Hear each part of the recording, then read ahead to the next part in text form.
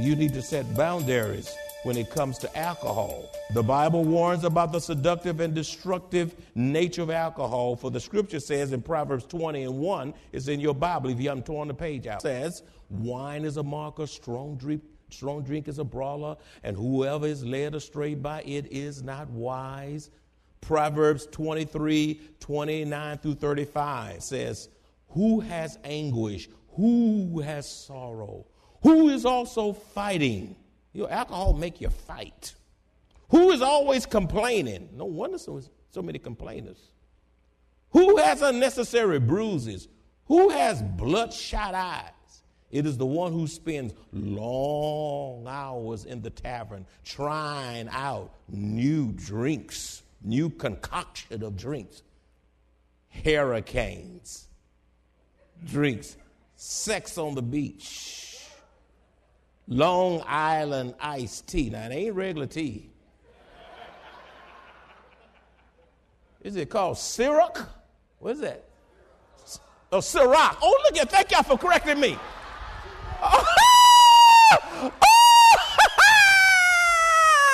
Okay, Ciroc. Verse 31, don't gaze at the wine, seeing how red it is, how it sparkles in the cup, how smooth it goes down. For in the end, it bites like a poisonous snake. It stings like a viper. You will see hallucinations, and you will say crazy things. That's in the Bible.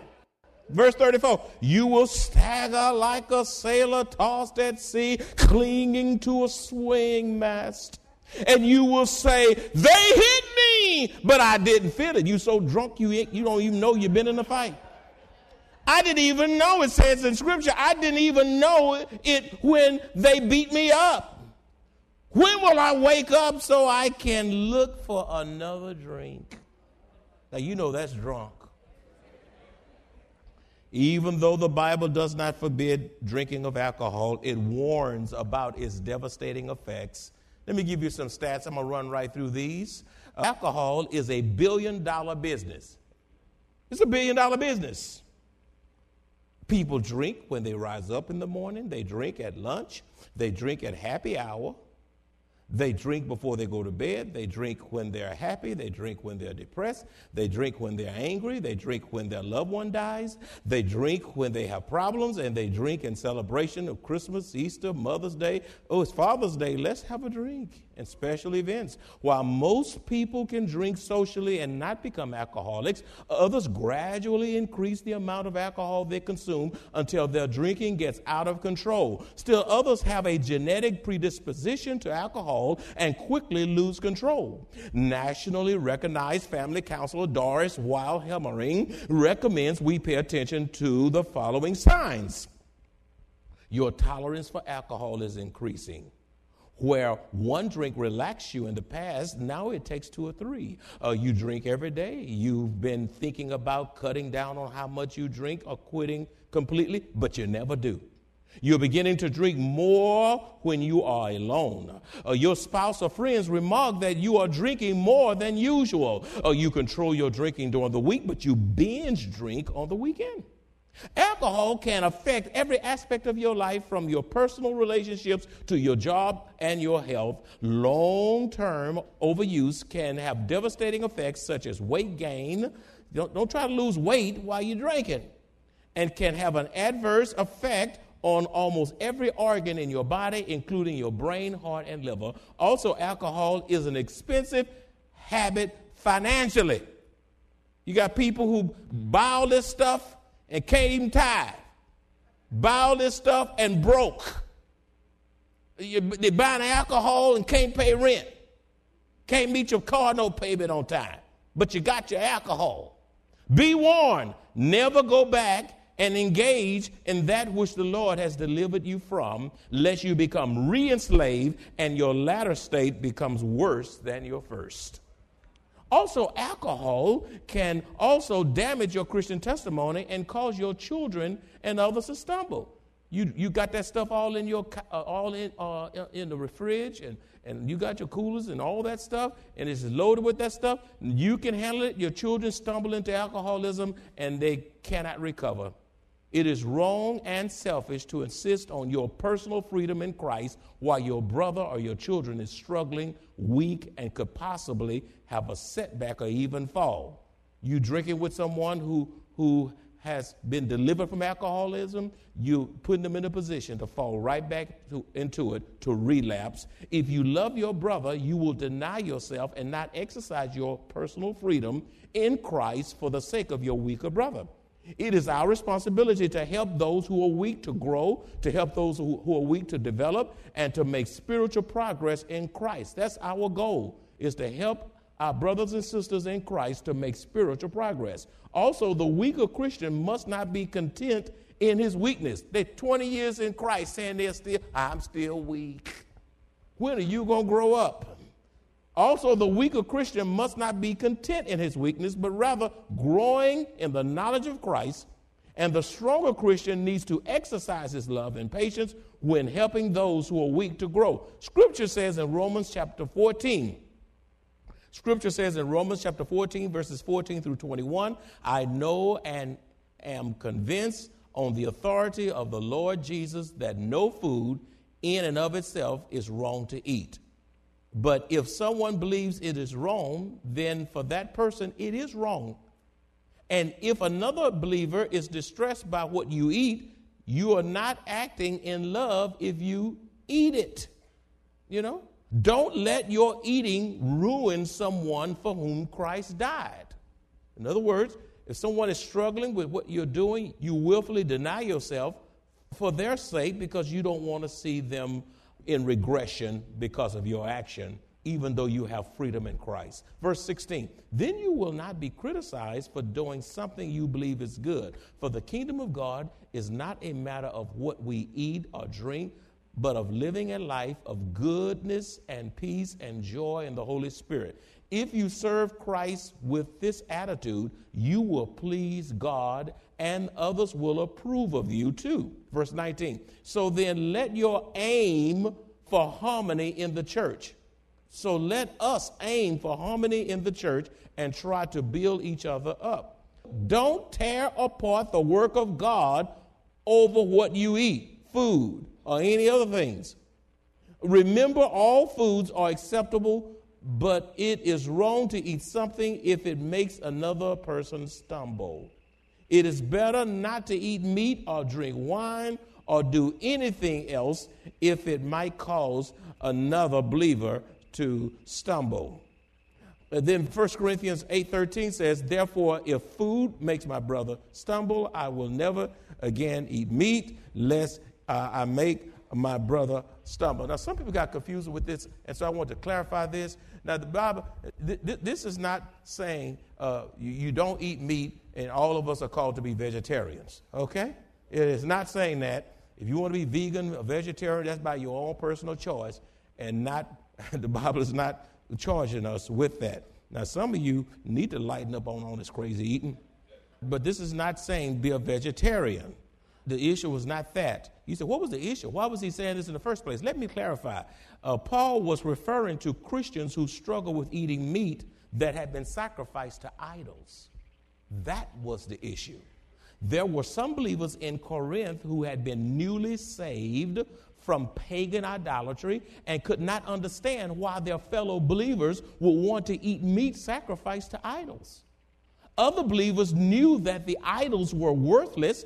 Other believers knew that the idols were false god and had no problems eating meat sacrificed to them because those false deities were absolutely worthless, so they could eat meat in good conscience knowing that they had that freedom and idols meant nothing. But there are people who were saved out of that stuff. They still struggle with it, and they struggle when their brothers ate such things. Whether one eats or abstains from certain food or being a vegetarian does not make us more spiritual or acceptable to God. Beloved, you can be physically healthy and be spiritually weak or even spiritually lost. You see, You can be healthy. You only eat certain things, you only drink certain things, and you only all your herbs and all your this and all your exercises and all of this, and you have all lean, you just solid, healthy, but you're corrupt spiritually, you're weak, or either you're lost, even though you eat good, you eat healthy. If your spouse is uncomfortable with your drinking alcohol in the home, then you must abstain.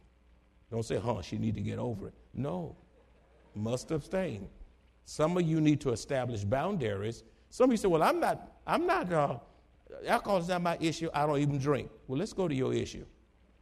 Some of you need to establish boundaries with poor eating habits and non-alcoholic drinks as well.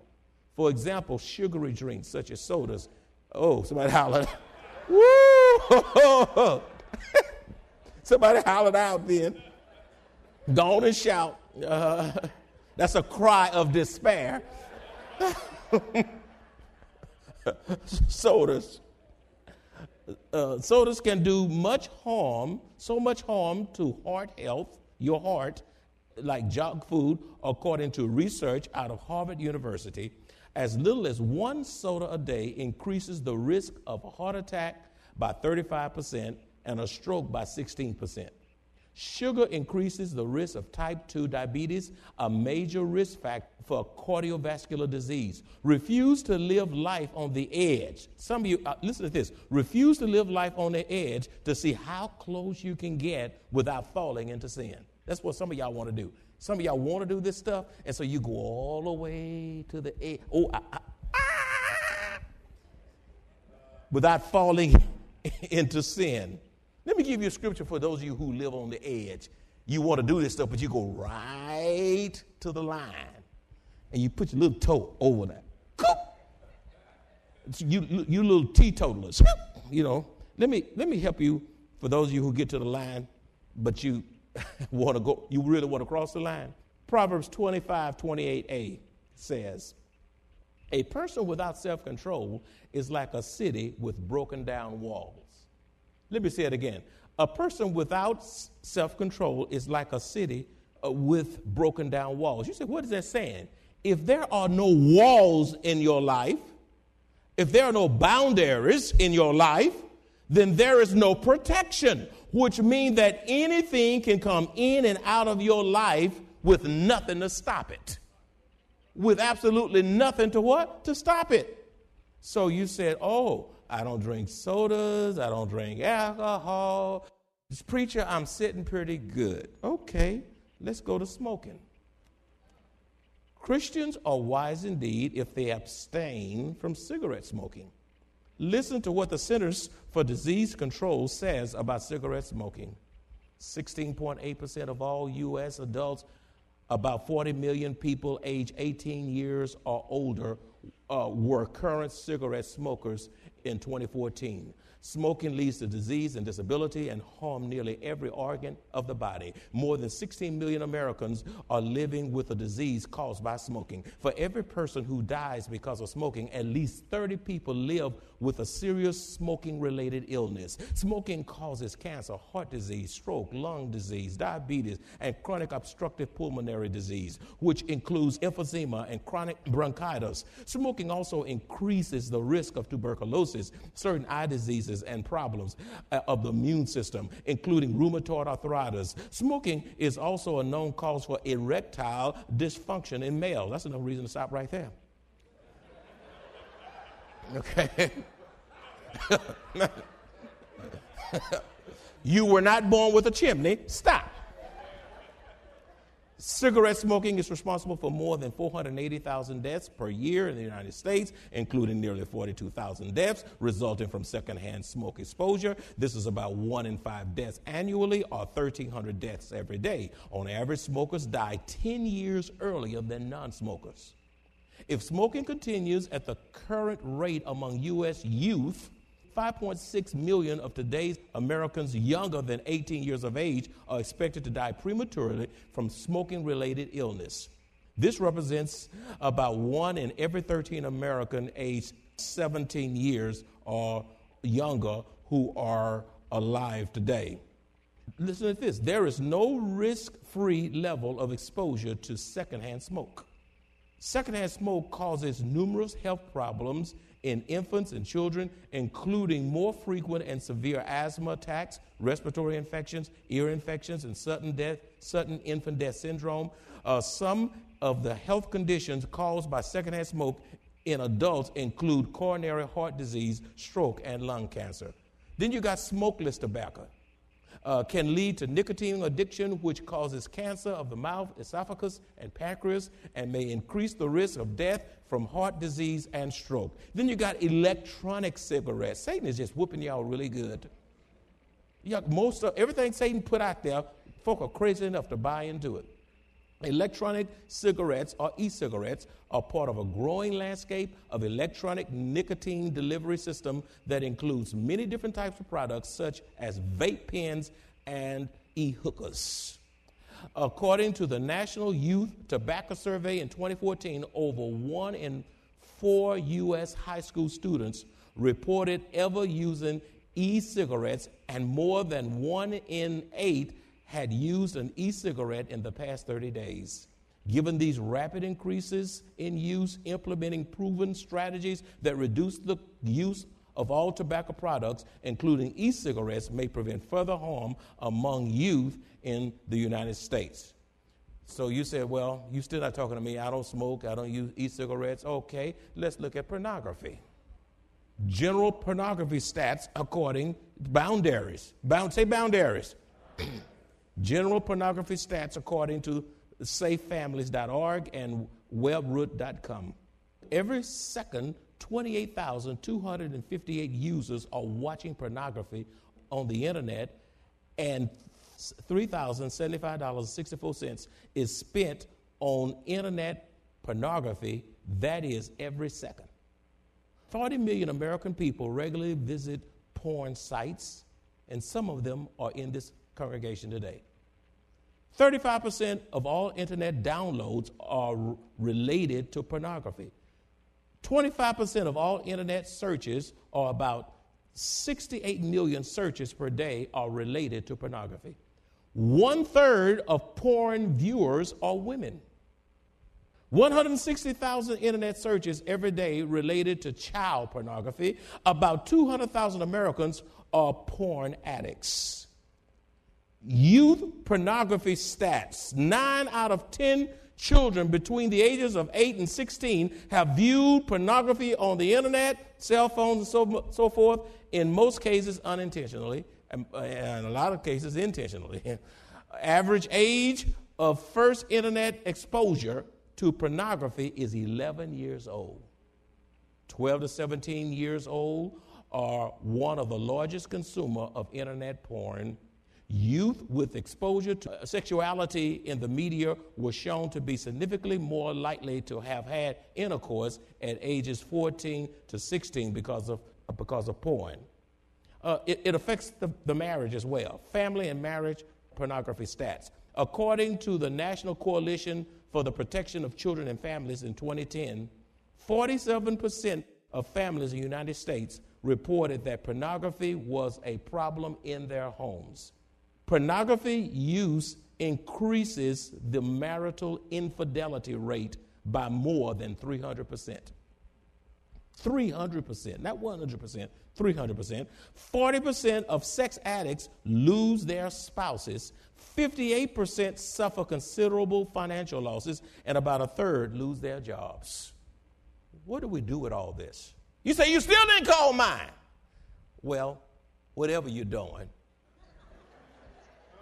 whatever that is that I can't call, here's a word of wisdom for deliverance.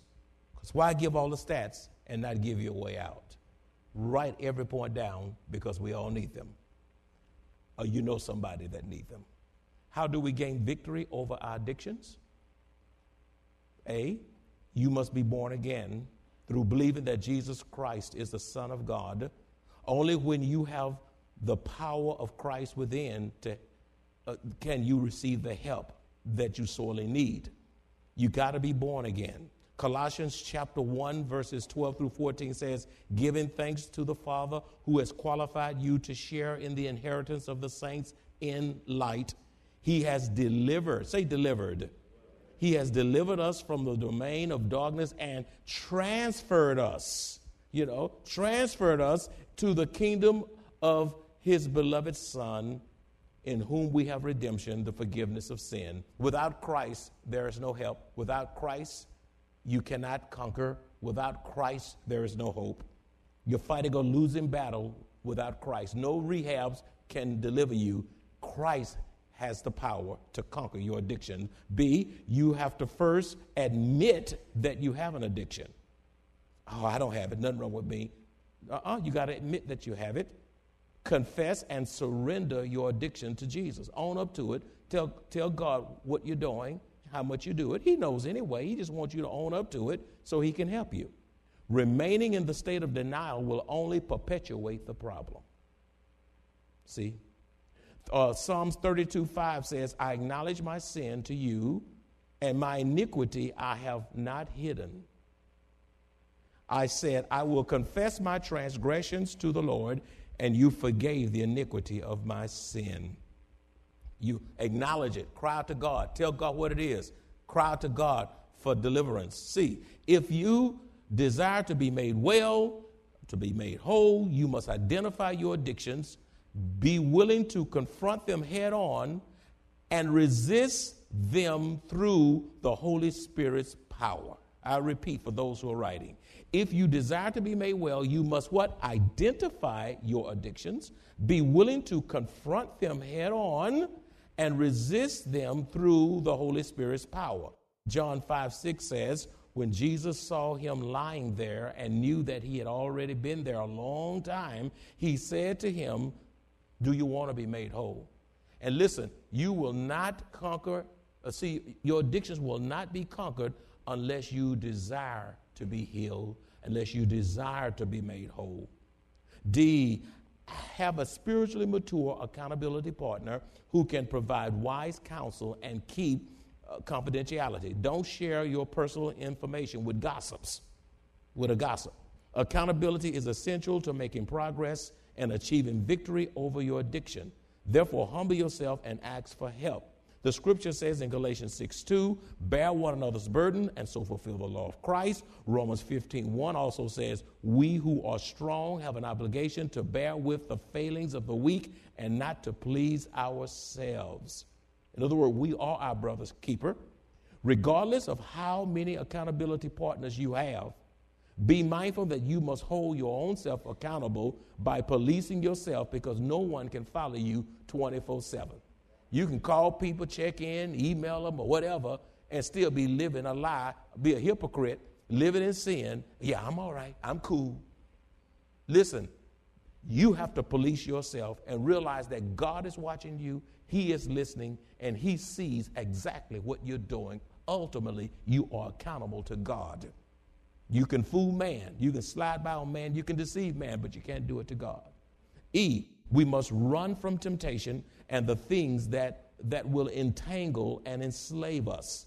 We must run from temptation and the things that will entangle and enslave us. 1 Corinthians 10:12-13 says, therefore let him who thinks he stands take heed lest he fall. No temptation has overtaken you except such as common to man. In other words, there's nothing new with temptation. Ever since Adam, there's been temptation. Nothing new. But God is faithful, who will not allow you to be tempted beyond you are able, but with the temptation will also make a way of escape. God will provide a way out if you want a way out. Some of you don't want a way out because you enjoy your sin, that you may be able to bear it. F, my friend, addiction is a disease. You got to realize that. Addiction is a disease, and apart from the power of Christ and crying out to him for deliverance over our addictions, there will be no deliverance. It is a sinful disease. You must see it as such. So without Christ, you will not be healed. You cannot have victory over your addiction apart from confessing your sins and praying to God for your healing. Jeremiah 17:14a says, heal me, O Lord, and I shall be healed. Therefore, you must cry out to God for divine intervention over your addictions. Finally, the scripture says in Psalms 34:17, the righteous cry out, and the Lord hears and delivers them out of all their troubles. James 5:14 through 17 says, if anyone among you is sick, if you have an addiction, you're sick, let him call for the elders of the church and let them pray over him, anointing him with oil in the name of the Lord. And the prayer of faith will save the sick, and the Lord will raise him up. And if he has committed sins, he will be forgiven.